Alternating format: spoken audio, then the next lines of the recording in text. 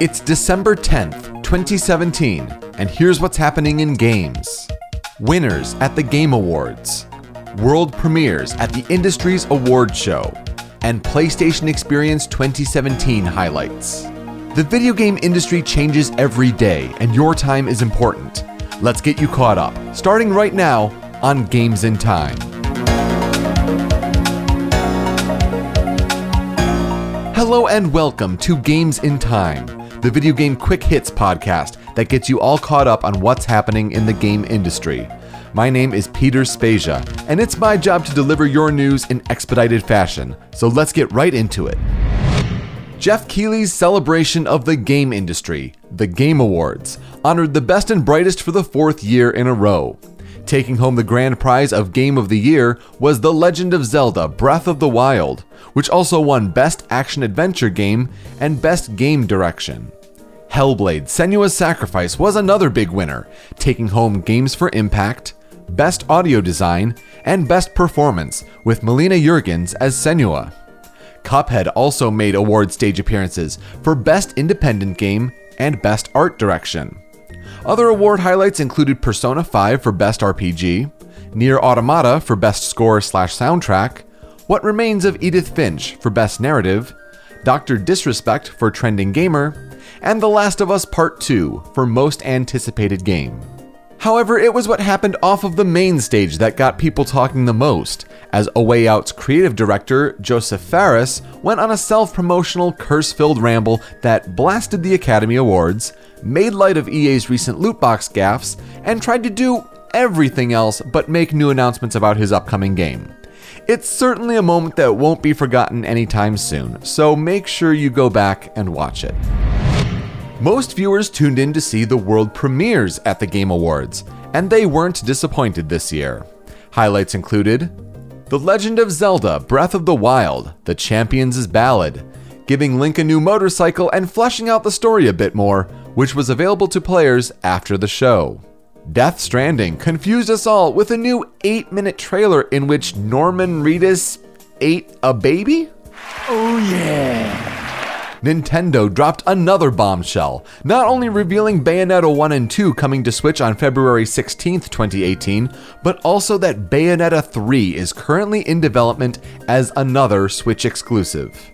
From Software gave us a very small tease of what a lot of people believe will be Bloodborne 2. Namco Bandai made us wonder, Do your souls still burn? As they revealed Soul Calibur 6, coming in 2018. And plenty of other game reveals filled out the show, like Campo Santo's In the Valley of Gods, the walking simulator turned first-person shooter Witchfire, the rebirth of Media Molecule's Dreams, and more. To top it all off, Microsoft sneaked a release date for Sea of Thieves in one of the commercial breaks, March 20th, 2018. Overall, it was a successful year for the Game Awards. Make sure to also check out the 2 special orchestra medleys if you haven't done so yet. Gaming's big winter weekend didn't stop there, as PlayStation Experience picked up where the Game Awards left off. Even though Sony tried to make it very clear that PSX's big reveals were pushed up to Paris Games Week just over a month ago, the event still went on with a more subdued, developer-focused interview event. Announcement highlights included a free and full VR update coming to Wipeout Omega Collection in early 2018, a free VR experience for The Last Guardian on December 12th, Firewall: Zero Hour, a 4-person tactical first-person shooter in VR coming in 2018, and the return of Medieval, with a 4K remake coming in 2018.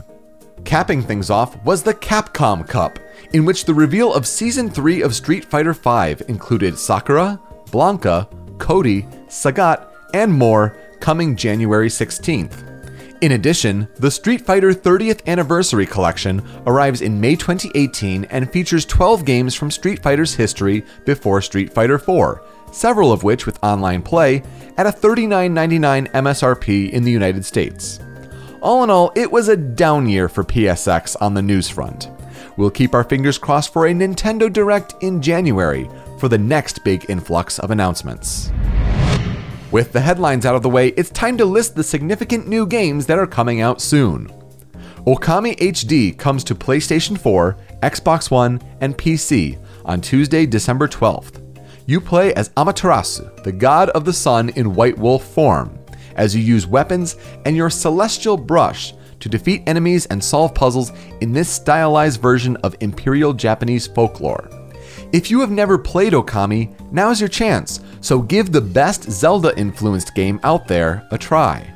And The End Is Nigh comes to Nintendo Switch on Tuesday, December 12th, after its PC release in July.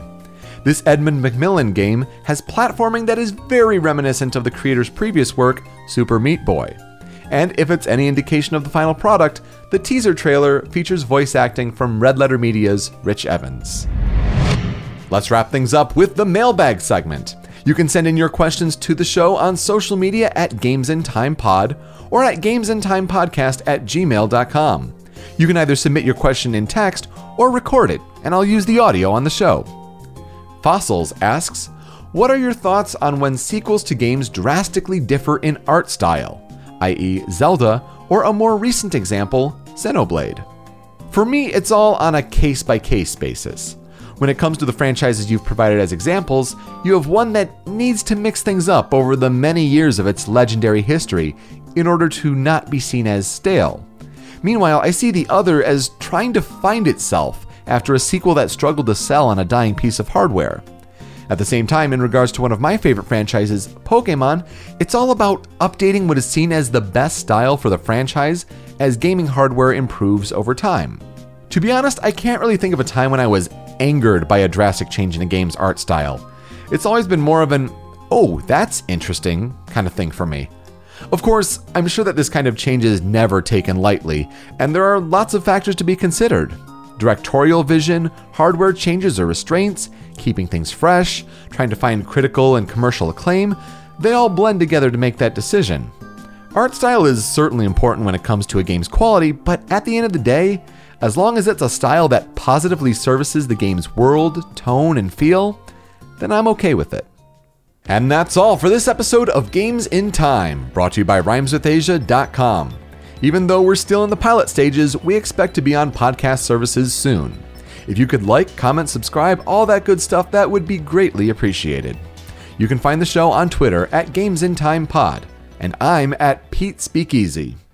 I'll leave you with Avarice from this week's tempo control game, ActRaiser. So with that, I'm Peter Spezia. I'll see you next time.